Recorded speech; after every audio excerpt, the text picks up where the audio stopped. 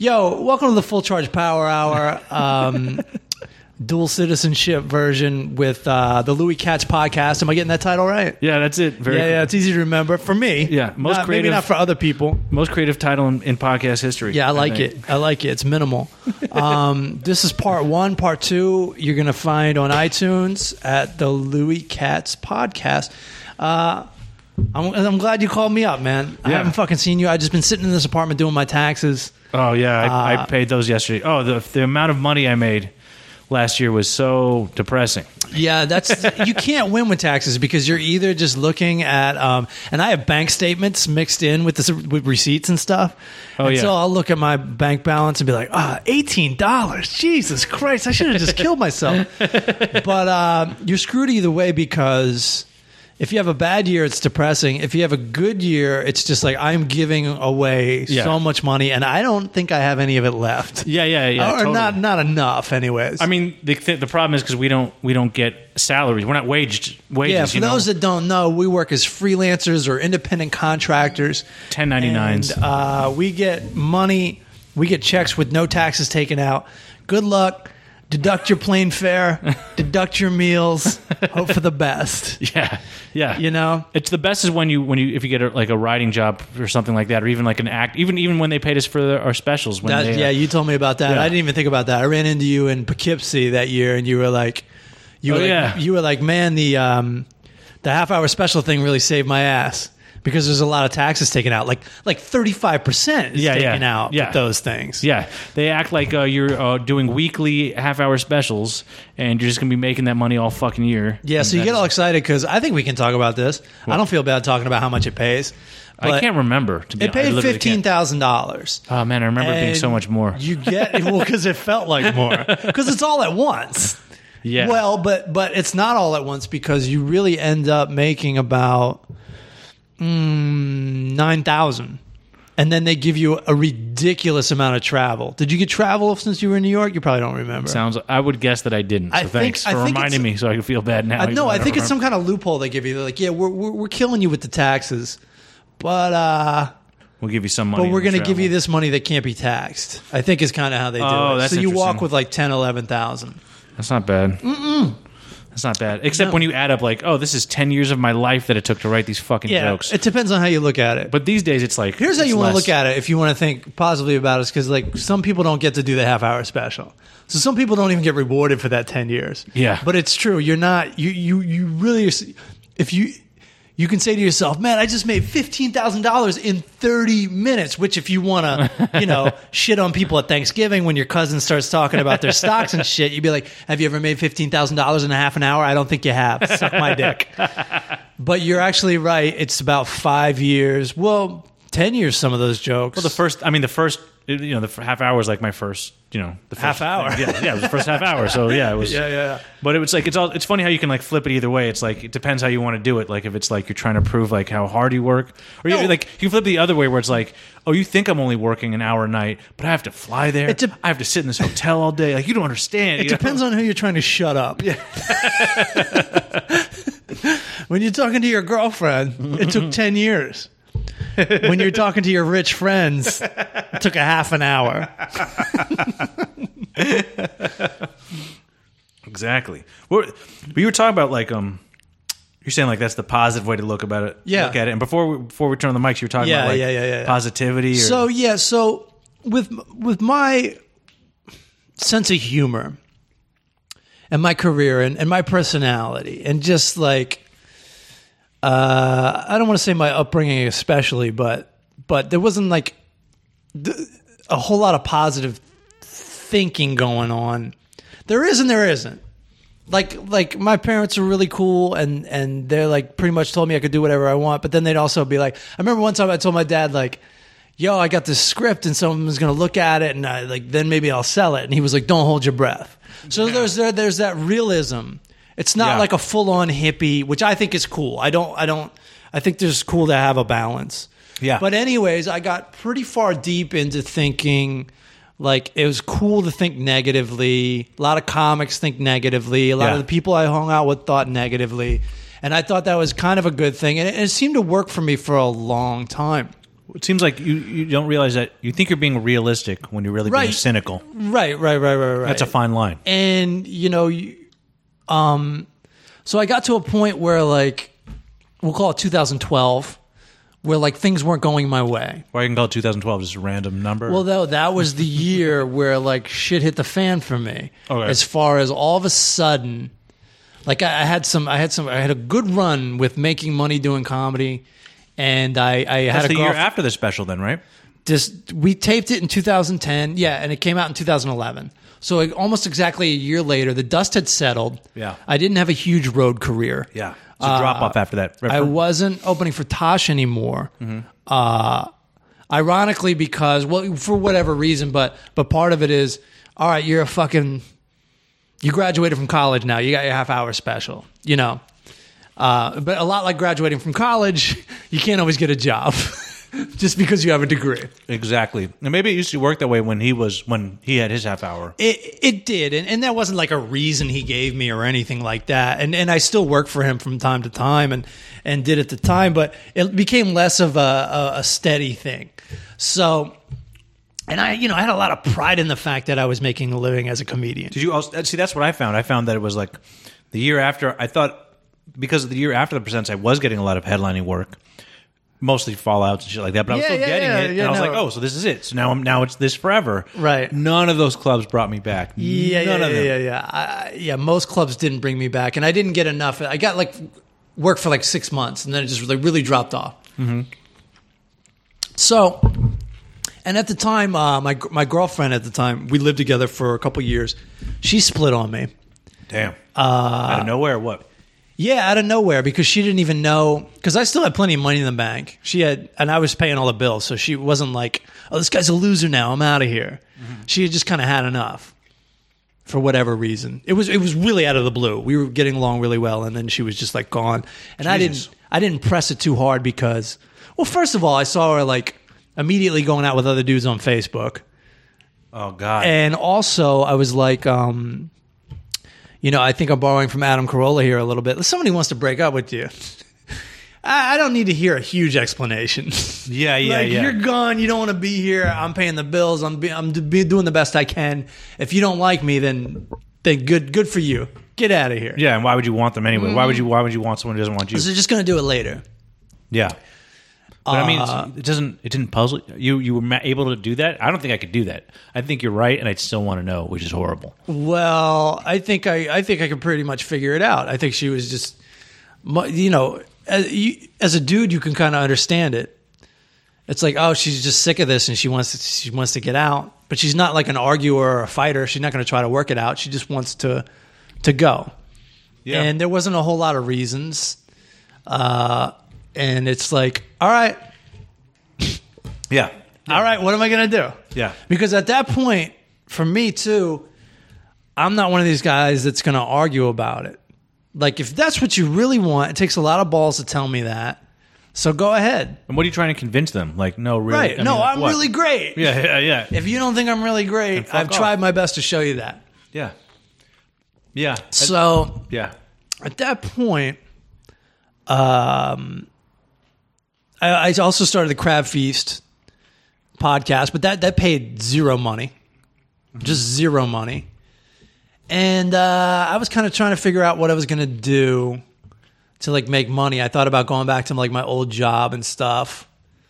I used to work at a video duplication place. That job would have there's no video duplication anymore.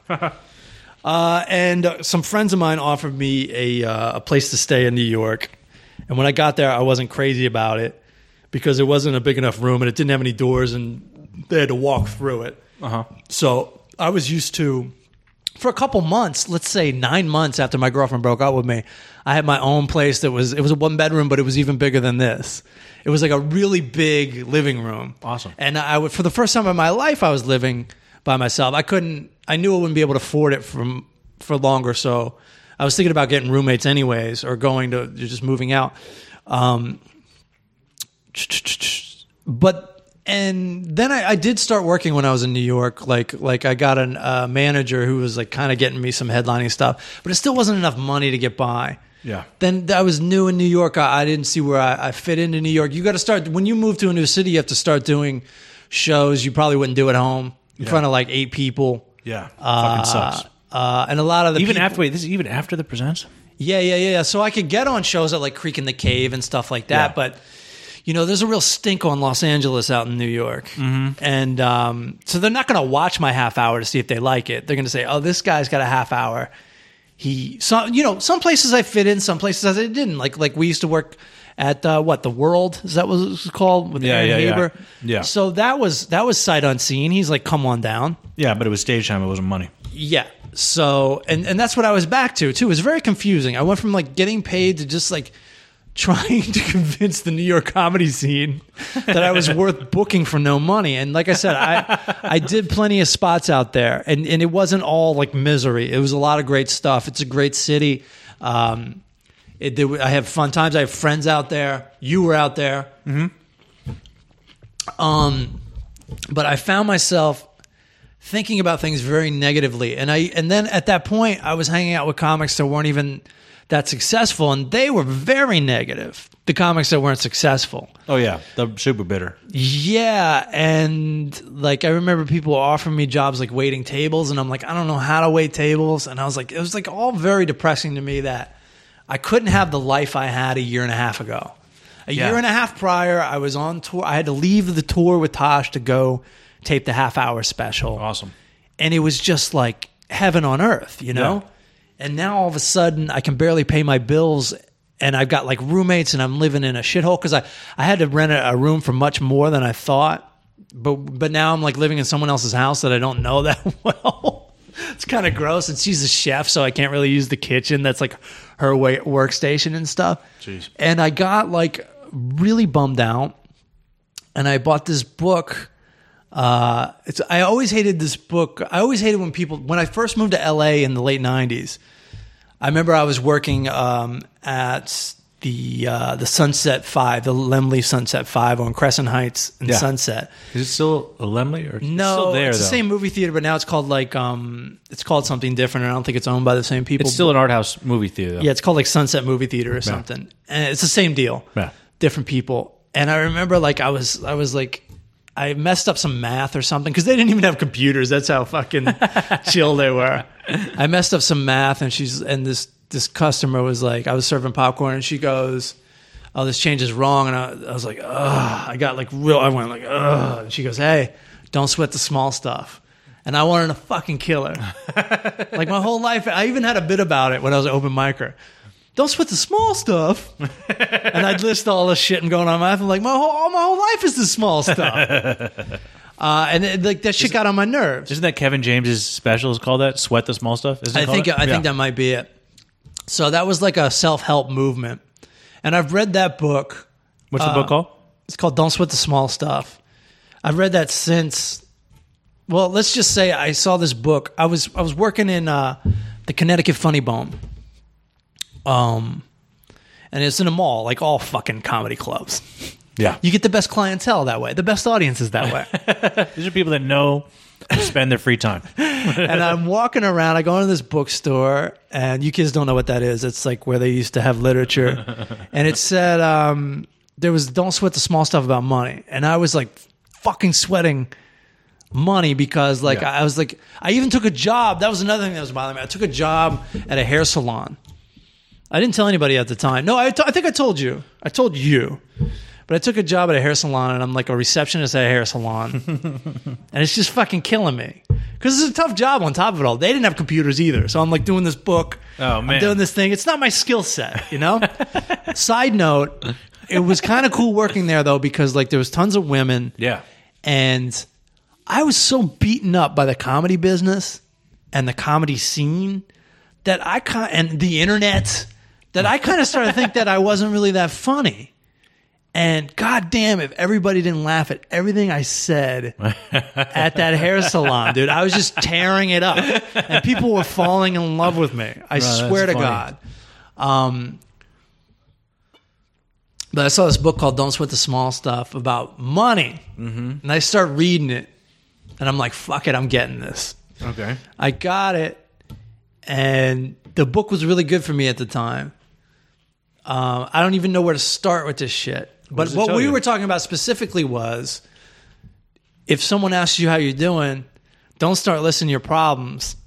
Just go, oh man, things are cool. And if they want specifics, either like put a positive slant on what you're doing, or make some shit up.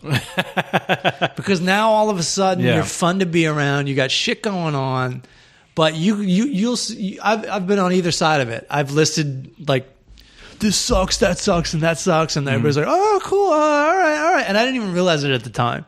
I wonder. I didn't even see. I brought this up because I've been having that problem where I'm just being honest with how I'm doing, and it's like all these problems. Well, because and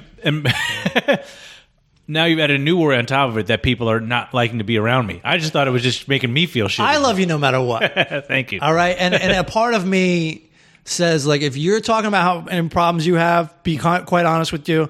I'm like, cool. Louis a funny fucking comedian. He's really fucking funny. If he's going through it, that makes me feel a lot better.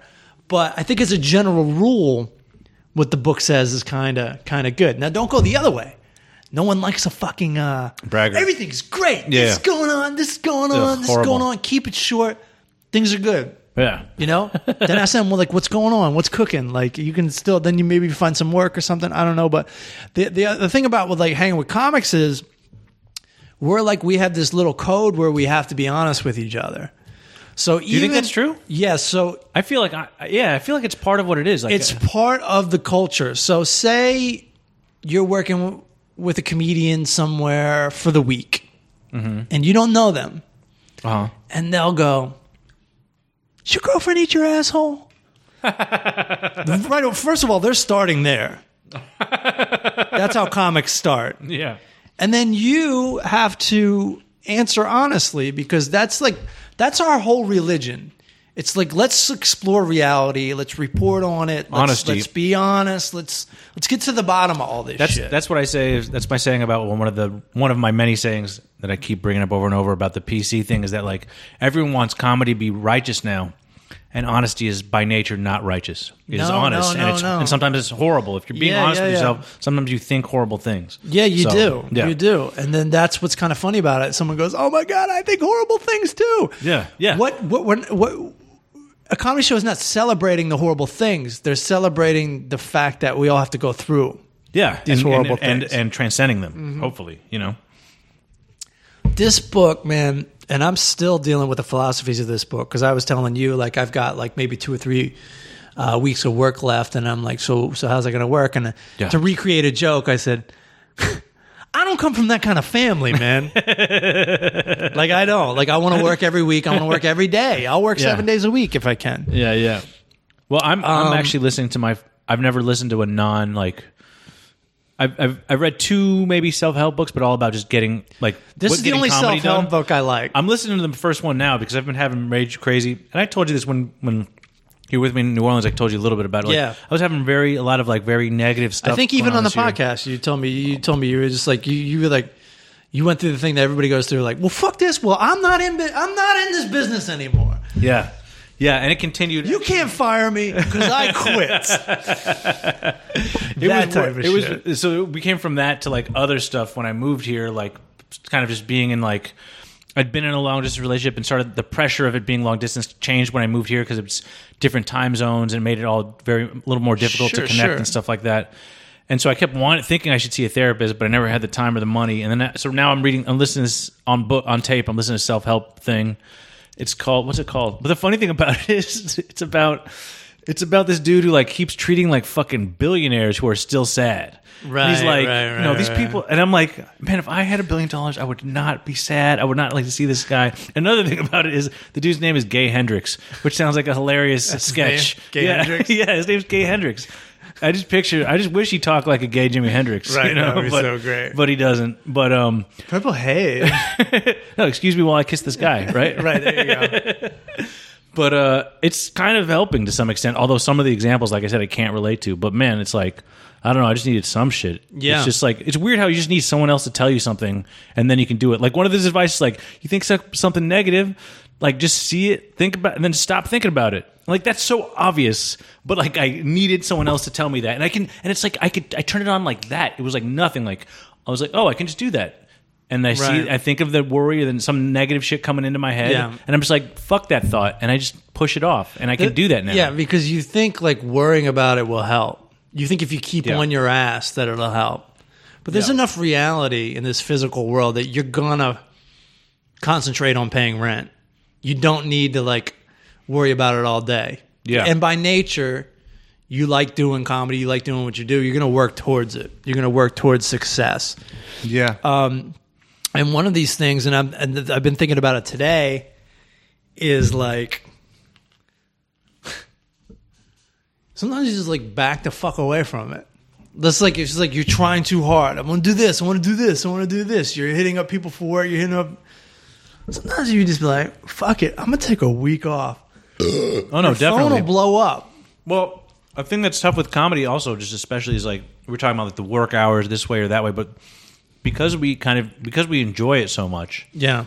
I mean, I've noticed it. There's times where like I will wake up, I will start working, and I won't stop working in one way or the other till I go to sleep. You know what I mean? I know, like, me too. Yeah. And that would be on a day where I told myself, hey, you're taking the day off. Yeah. And I'll go, but I want to do this, I want to do this. And, oh, you know what? I want to go through my voice recorder and see what shit I came up with. And just like... It seems like little things. It never seems like that much work, but really you've been like steady concentrating on this one thing, like from when you open your fucking eyes to you fucking close them at night. And it's called an obsession, for better or worse. Yeah. Yeah, hell yeah. And we have it. Otherwise, we would have never gotten into it in the first place. Yeah. Because it takes a lot. Even though, you know, you want to get on stage so bad before you've done comedy. Mm-hmm. But you're scared to fucking do it. It goes against all reason. That's how obsessed you are. I gotta do it. Yeah. I'm gonna go up there. You take a beating on stage. You go up again. I feel like it goes against all reason now when it's like... Yeah. Then it was like, yeah. what? You got nothing to lose. It's now it's like, you've gained nothing. You know, I don't know. Yeah. It's tough. But I don't know. It's like I said, the book is helping me, or the book on tape is helping me. Like, I'm only a way through it, but it's like, man, it's just like, it just doesn't help. All that negative shit just doesn't help. And it piles on. It doesn't help, and it doesn't do anything. So did you come out of that trip to New York feeling better because of that book, or you like New York was a kind of a disaster trip in 2012? No, New York became a beautiful thing around the time, and not just because of that book, but it was like after a while you stop expecting to leave the Tosh tour to go on your half-hour special taping. Mm-hmm. You start to deal with your reality, and that was another part of the book. It was like, this is very true to me. It was like, hey, stop bitching about the way things should be. Because that was a lot of the big thing. It was like, I have a half-hour special. I've done this. Mm-hmm. I should be here. Well, you're not. So what are you going to do now? It's true. It's like I feel like a lot of my complaining is justified, but at the same time, it's like no one's owed anything. That's you know what I mean? That's it. And you think of entitlement as of people who like really haven't paid their dues right. and are expecting stuff, but it also counts for people who've paid their dues. Like, no one's entitled to fucking jack shit. That's something know? I had to learn, and that was a concept I wasn't familiar with because, and then again, hanging out with comics, and I have a philosophy on why they do this. They'll go, look, you got to have our special. You should be working 50 weeks a year. Yeah.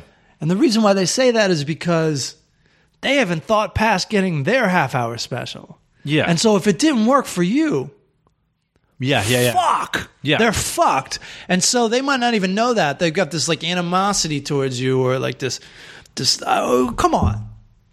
You know, you should be, if I was you, I would be doing this, and this. Well, they just have no. Now you're the sad billionaire. Yeah, to them. I mean, yeah, there's definitely always someone who you're doing better than.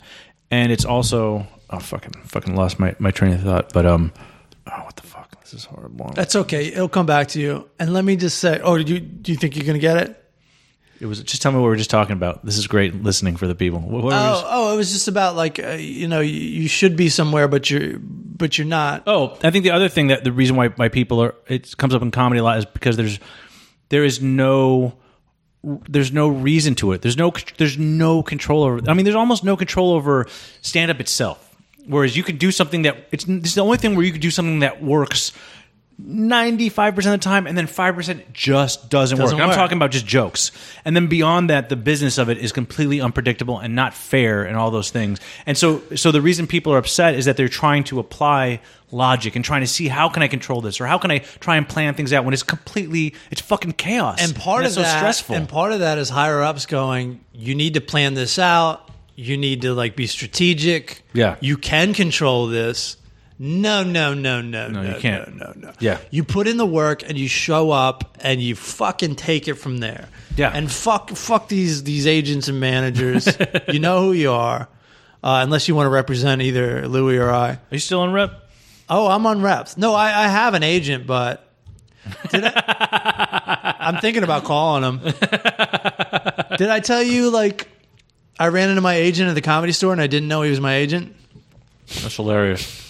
I'm talking to him for 5 goddamn minutes before I realize he's my fucking agent. That's not your main guy, too, or no? No, he's not my main guy, but there's only 3 people that work there. And by the way, I was bombing for the first 3 minutes of my set. You're not going to throw full charge of bone? You're not going to try to stir it up a little bit? Throw in some fake laughter? You piece of shit. You work for me, you cunt. But to answer the question, was New York a total disaster? No, because like I started to feel really good about myself there. I started to feel, and I started to get the groove of the comedy scene there. The reason I'll tell you the reason I left in a second. How long were you there then? I was only there for 9 months, but I started to catch the groove. I started to get along with all the comics. I started to like realize I was like attractive to women again. I started, I felt like I was really starting to enjoy it to a certain degree. I never liked my living situation. Yeah. I don't know if I've ever talked about this, but it's the reason why I left New York, and I kind of wish it didn't go down this way, but I didn't see any other alternative at the time. My ex-girlfriend she grew up out here in LA, and we went out from like 2000 to 2002. She lives out there. And she worked at a bar. Would you guys stay in touch? I mean, so you hadn't been dating in a decade. She was always very much like, come to my bar, I'll give you drinks. Come in there. We just got along so well.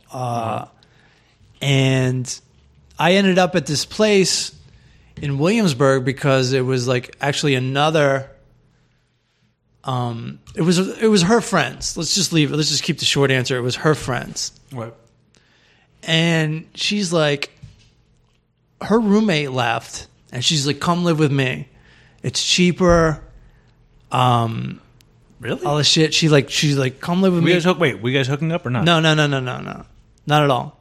And so this is a dumb move, but she like played it. She played me so hard. She was like, "Come live with me. The place was better." Classic New York mistake. I know. I paid the price. I mean, I had this like really small room, but things were working. Mm-hmm. Things were working. Wait, so you started hooking up once you moved in? No. Okay. No. The opposite. The first fucking day I show up, she starts talking to me like I'm 8 years old, yelling at me, bitching at me. She felt like that comfortable with me about like, this is where the fucking dishes go when they're washed and blah, blah, blah. I was like, oh my God. The day you move in? Get out of here. The week? No, first of all, she talked me into like moving there. She's like, I'll move you. I got a car. We'll move. So I call her like, all right, I'm ready to move my stuff. And she's like, well, I don't really have time today because this, that, and the other. And I'm just like, oh my God. Jesus. I call up a friend to like just talk to somebody. Mm-hmm. Somebody lived in California. By the way, everybody in LA is like, Matt, you need to come back to LA. That was also happening.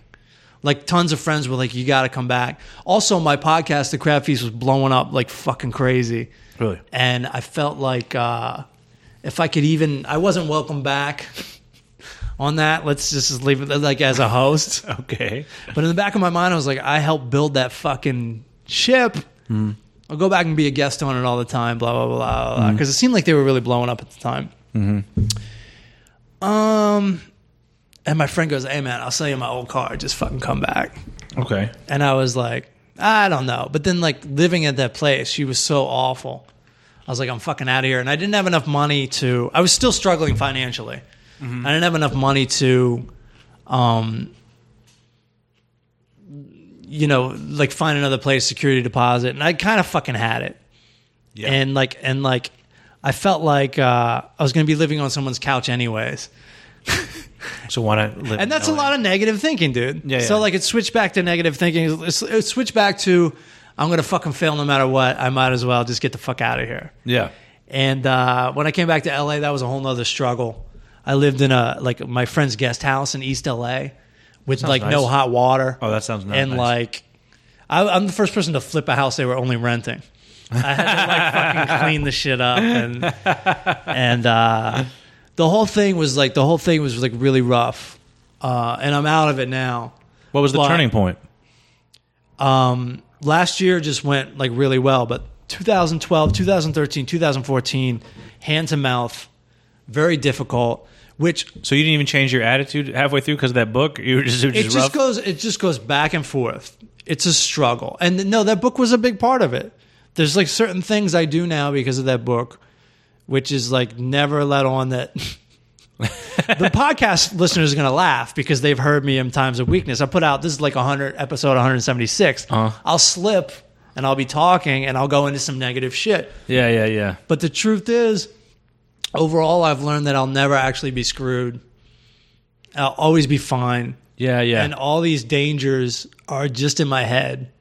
Yeah. And the worst thing that's ever going to happen to me is I'm going to be embarrassed.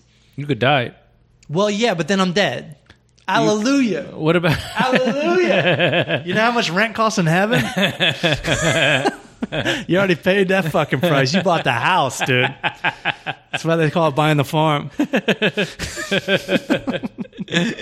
You could be mangled or something. Yeah. Something bad could No, happen. that's a constant struggle with me.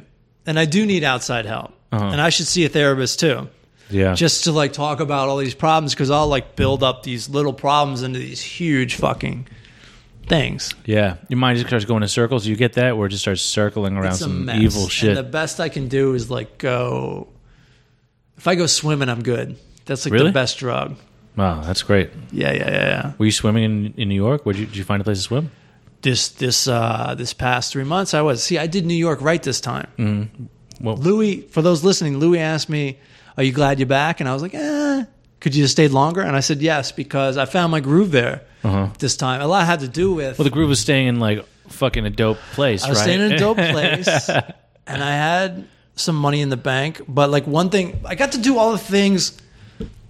You know, all my regrets I got to like rewrite. That's awesome. One of my regrets was I would have found a gym and like worked out. Yeah. There's a lot of cheap ass gyms in New York. It's like that's what everyone says. Like, there's a lot of stuff that's very expensive. Like, it's really housing that's expensive in New York. Everything else is cheap. Everything else is cheaper than LA, right? Yeah. And taxes in New York are a motherfucker, right? Taxes or taxis? Taxes. Oh no, I'm not sure where I'm paying them. You know? Yeah. So I joined the YMCA right on 14th, the Jewish YMCA. Yeah, I know that. It really is. Yeah, it really is. It's like they have like Jewish literature at the Young Man's. What is it? Christian Association. Yeah, hilarious. Hilarious. It's in the title. That's an expensive gym though. That's a nice gym. It's like $80 a month. My gym in New York is like $20 a month. Oh, okay. But see, I can only get thin off swimming. So I go, I'm getting a pool. It's winter. I'm doing this. You do look. You lost weight since I saw you. I have because like not only you walking out, I ate like a pig. Really, in New York? Drank plenty of beer. I wasn't swimming like crazy, huh? Swimming, like dude, if you swim, did you used to swim on a swim team or something? You know how to swim? Yeah, I swam for years on a swim team. Okay, I can't swim. It's one of the wonderful things my parents. Forget a college education. My parents put me on a swim team, and they didn't force me or anything. The exercise is amazing. I used to do it year round for a couple hours a day. Wow. Really? Yeah, and there's just not only does it make you extra healthy, it teaches you bad eating habits because you can eat like a motherfucker if you swim that much when you're young too. Yeah, totally. But just the discipline of it, the cool hand Luke aspect of swimming, I tried it for a couple months. Yeah.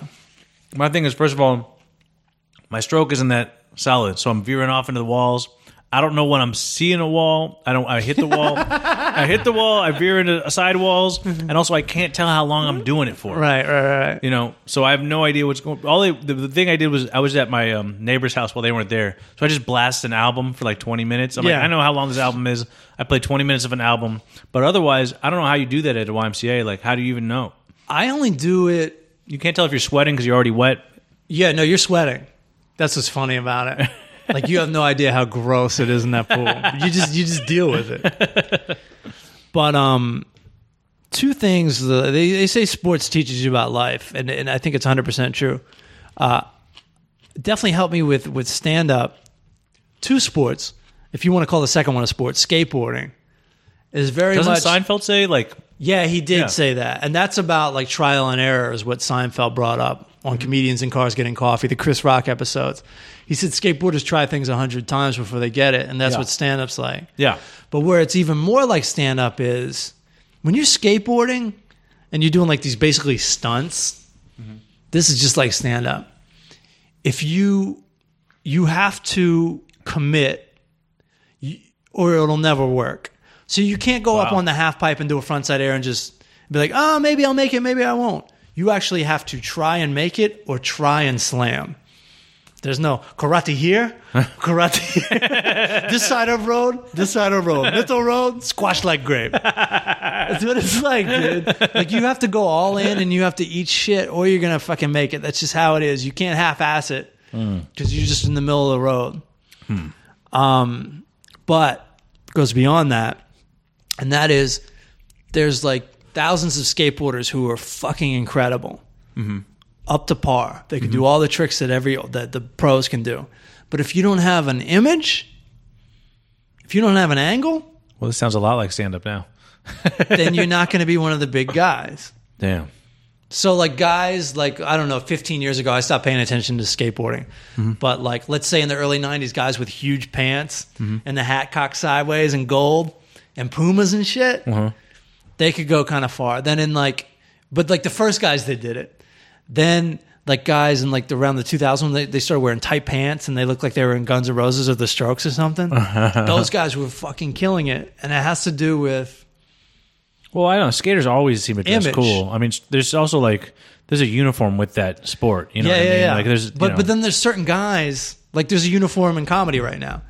What? Well, beard? it's like the beard and the t-shirt and like a lot of guys. Well, usually I don't that. wear a t-shirt. I didn't have a beard before a couple months ago. But you know that like 15 years ago it was like Zach Galifianakis was doing that. I think I was one of the first to say that the beard is the sport coat of the 2000s. That's right, the sport coat. Yeah, we've seen it happen. We've seen the sport coat. We've seen the hoodie. Oh yeah, I was deep in that. I was deep in that. That was the early 2000s. Yeah, I mean everybody rocked it, and there's nothing wrong with it. And I'm not saying dressing differently is the answer, but guys that kind of stuck out, kind of start the trends. The first beard. You have to have the first beard. You have to be the first one to, like, I'm going to wear a sport coat. No one else is doing this. So, like, as far as bands are concerned, I know Band of Horses was, like, the first beard band. As far as, like, indie rock is concerned. I don't know. I mean, like, I feel it's kind of like... It's actually the same thing with all hipster shit. It's like, I'm wearing these glasses because I can't see. I'm growing this beard because I got no fucking hair. So it's like, I need to do this. Right. You know, yeah. It's not a choice, man. Right. You know, no, I'm with you. I'm not shitting on any of it, but I'm just saying, like, if you have this, if you could come up with, let's forget style. If you come up with some kind of image. Well, I got this. Like Mitch Hedberg had like a style and an image. Now those jokes are really fucking cool. But if Rodney Dangerfield, well, that's a bad example. If your average like 1940s comic did it, I think his jokes are special. It's actually my theory. I've told you my Hedberg theory before, right? The Hedberg theory is that. Tell me again. Well, all these people have imitated. I say Hedberg's like the Ramones. Yeah. It seems like it should be super easy to imitate it. Right. People do imitate it, and it's never as good for some fucking reason. Never as good. Because he's that fucking good. I mean, because he writes, they're just that much, they're just better. I don't know what it is. Like, it's a 2-minute song, super fast, but it's better than everyone else does it. I don't know what to say. It was genuine, and it was original, and everything else is just derivative. His writing is just better. No, his writing is incredible. But I'm talking about there's certain jokes that are like a 1-2 punch that like I could maybe see. Well, here's what the other thing I say about Hedberg is that the thing that all the one-liner comics that came in his wake didn't realize is that somehow through the problem with the one-liner comic is that, in my opinion, is that you don't see a three-dimensional person there. Because they're just telling these jokes, and you're like, I really don't want to watch this for an hour. You're just telling jokes. You're just reciting jokes at me.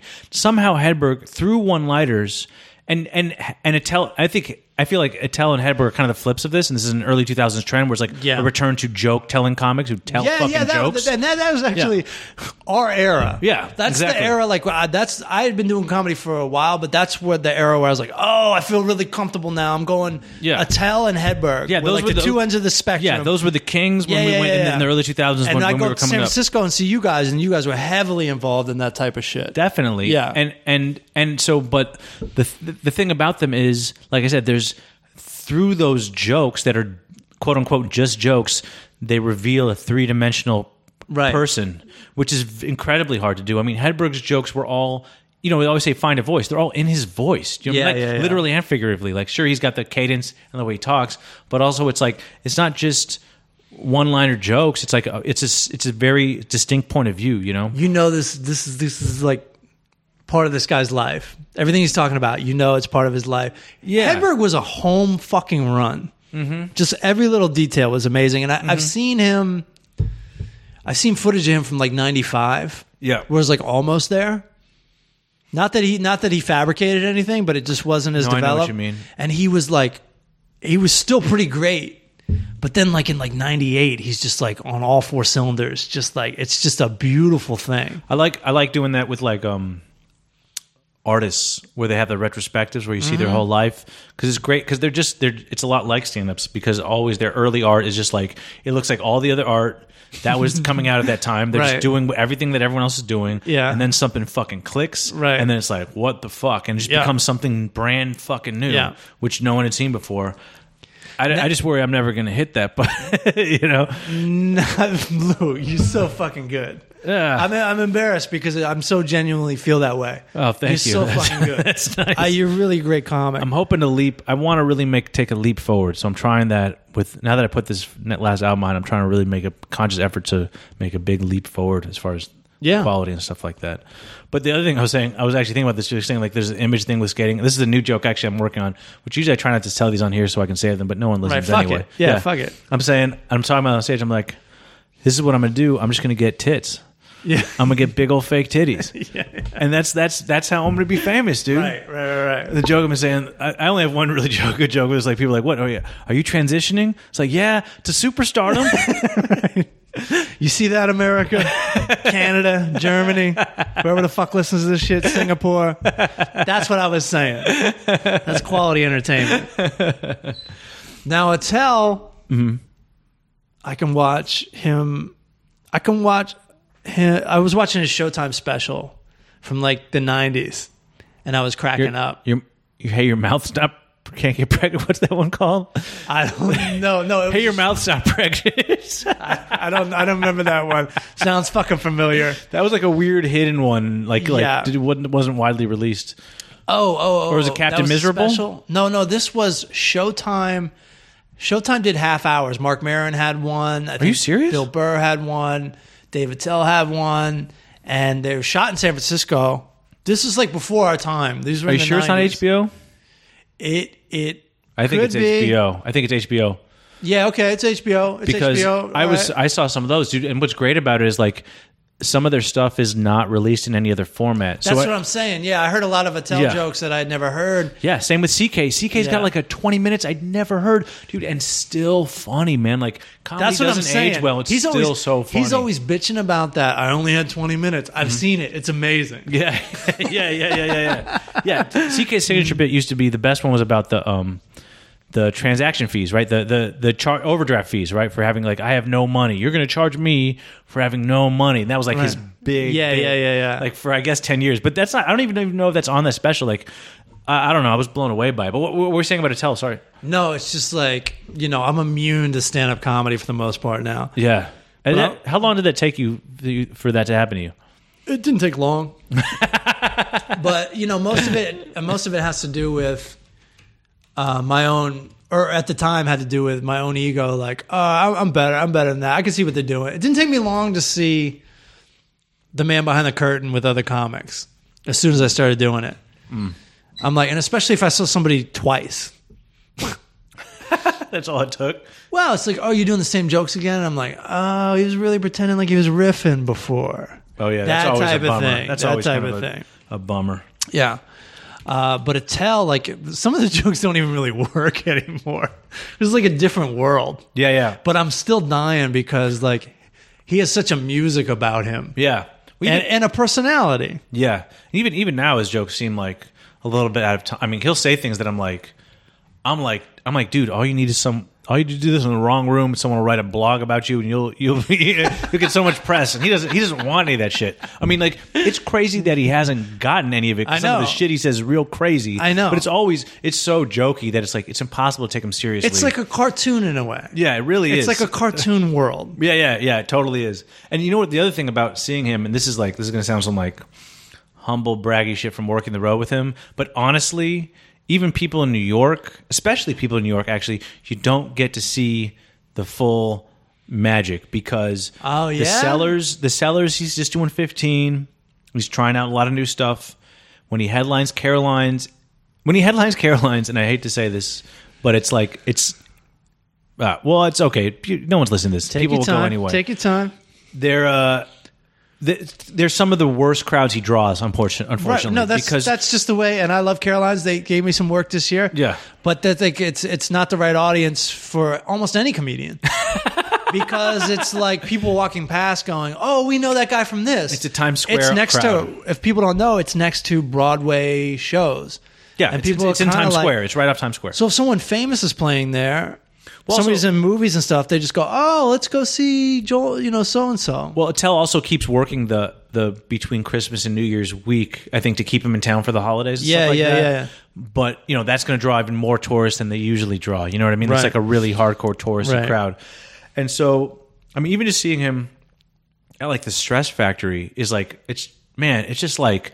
It's crazy, man, and it's like you can watch every show, and it's different, and then you almost have to watch every show because like it's like any comic. Better. Well, yeah, it gets better, but you never know when it's going to be that one show. Oh yeah, when it's like it's the show of the week, and it's like if you get that show, it's like what the fuck?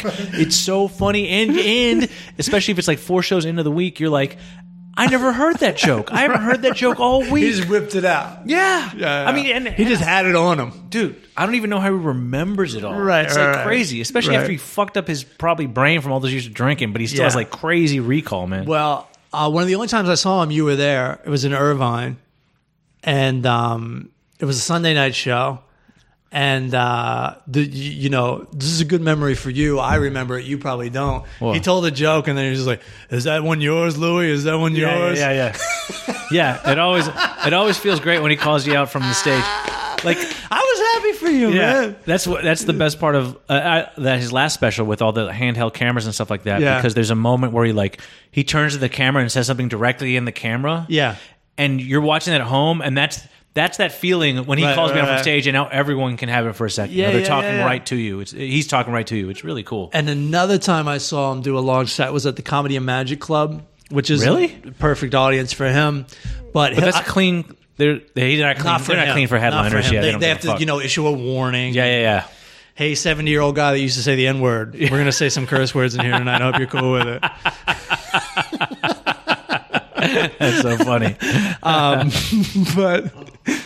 But he did this thing. You know how there's a rule in comedy where it's threes. Yeah. And he did some joke where I forget the joke and I forget the punchline, but he was listing things, and he was like Skittles, something else, now and later. Like he just filled in, and he made it 4 for some reason. He filled in something else, like as if he was performing for comics. That one killed me, man. It's crazy. Just killed me. It's also the thing with him is also it's like.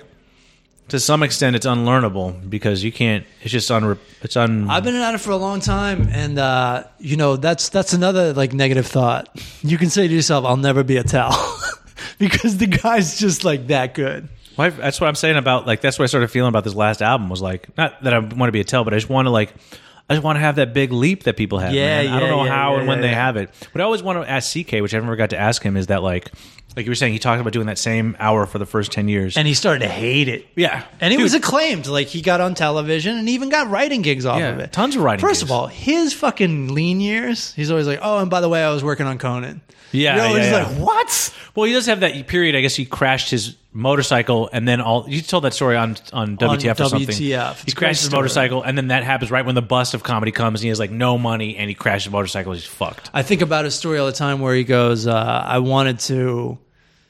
like, I wanted to be a regular person. I didn't want to live like a comedian anymore. And he called Mark Maron, who was in San Francisco at the time. He's like, I got to get out of this. Mm-hmm. And then he got the call to work on Conan the next day. Wow. And I think like there is that thing where I haven't actively tried to quit before, but I've been in the mindset where like just to give myself a break mentally, I'll be like, I'm done after this month. And that's kind of what I'm doing right now. I'm done. Yeah. Just so I don't have to worry. Yeah. I'm done, and then I'm just going to do something else.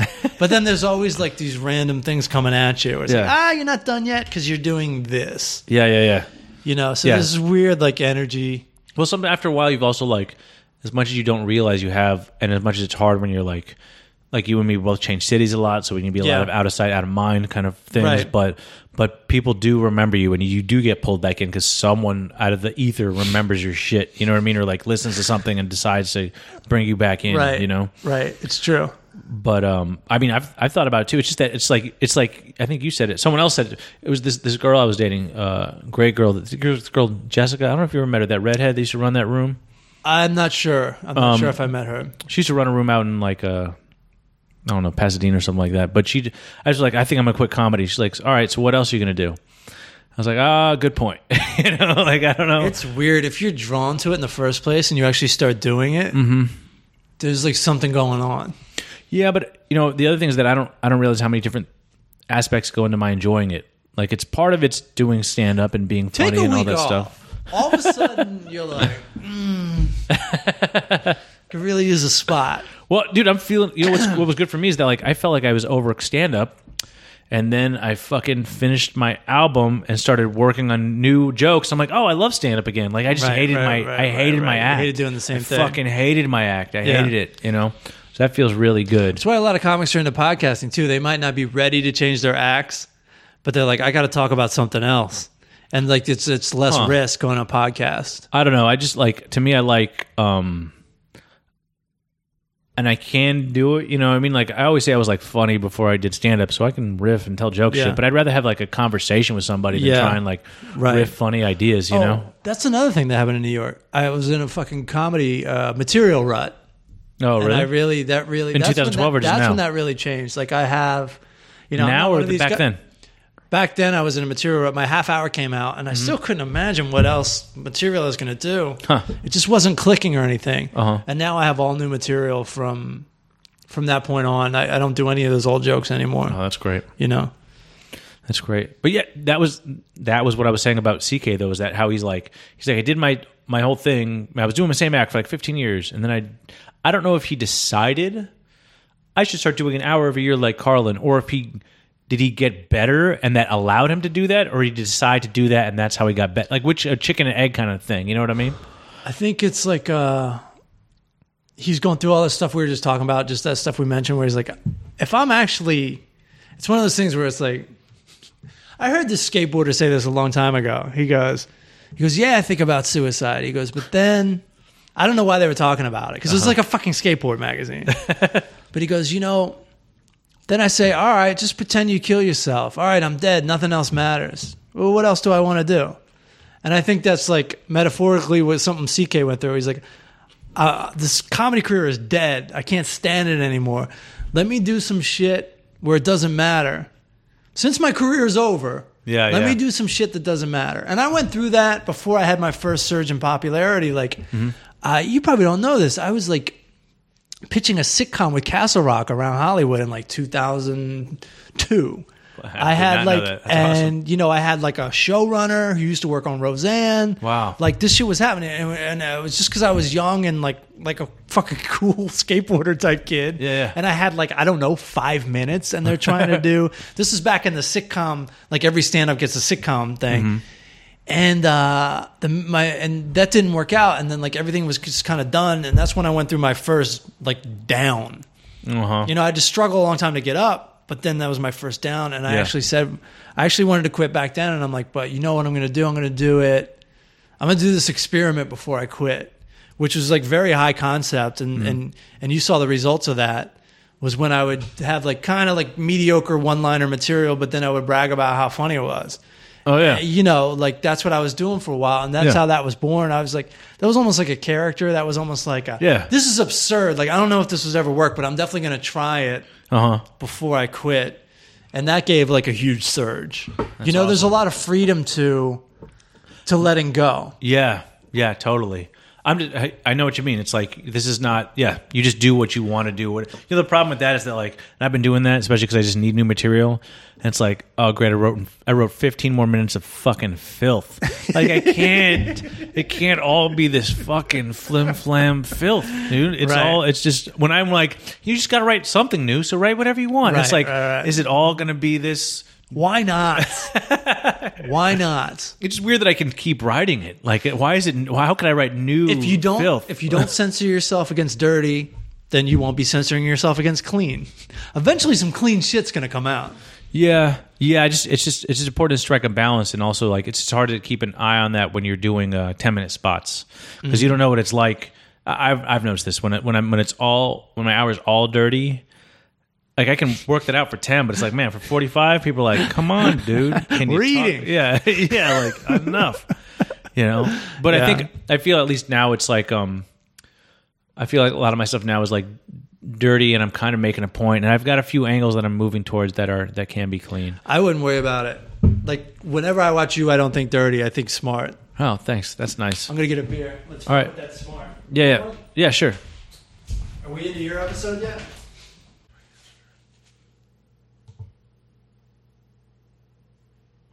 We're back. Oh, we're back. We just checked the time. We realized we did an hour. Yeah, that's right. We're very excited. We don't know if we're going to give you guys any more. If you're good.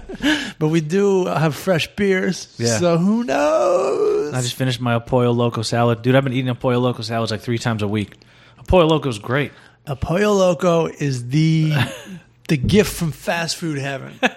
You don't feel like you're eating junk food. No, it's not. I mean, people. That's another thing about California. People just talk about weather and women and weed and stuff like that, but also fast food options, man. Fast food's amazing. And let's start with In-N-Out Burger.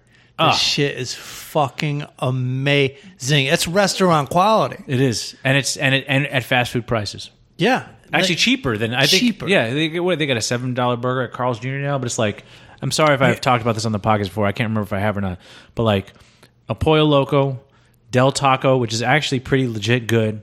Jack in the Box, dude. There's places in the country where they don't have Jack in the Box. Like what the fuck, I don't know. I don't know what they're thinking.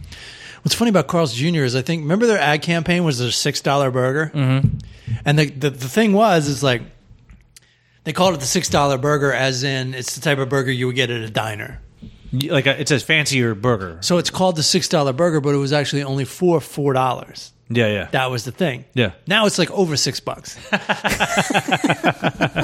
That's funny. I haven't been. So they dropped the ball on that. I haven't been there in a while. I haven't been. That shit is fucking amazing. But that's on the other side of the fence for me, and that side of the fence is I feel bad afterwards.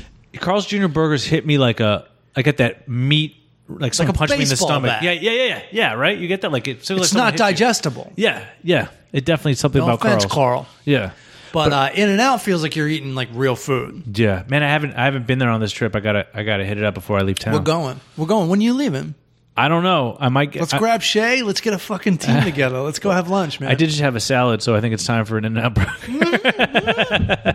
Let's do it, man. I love it. It's all crazy. It's like I'm supposed to leave on the 24th.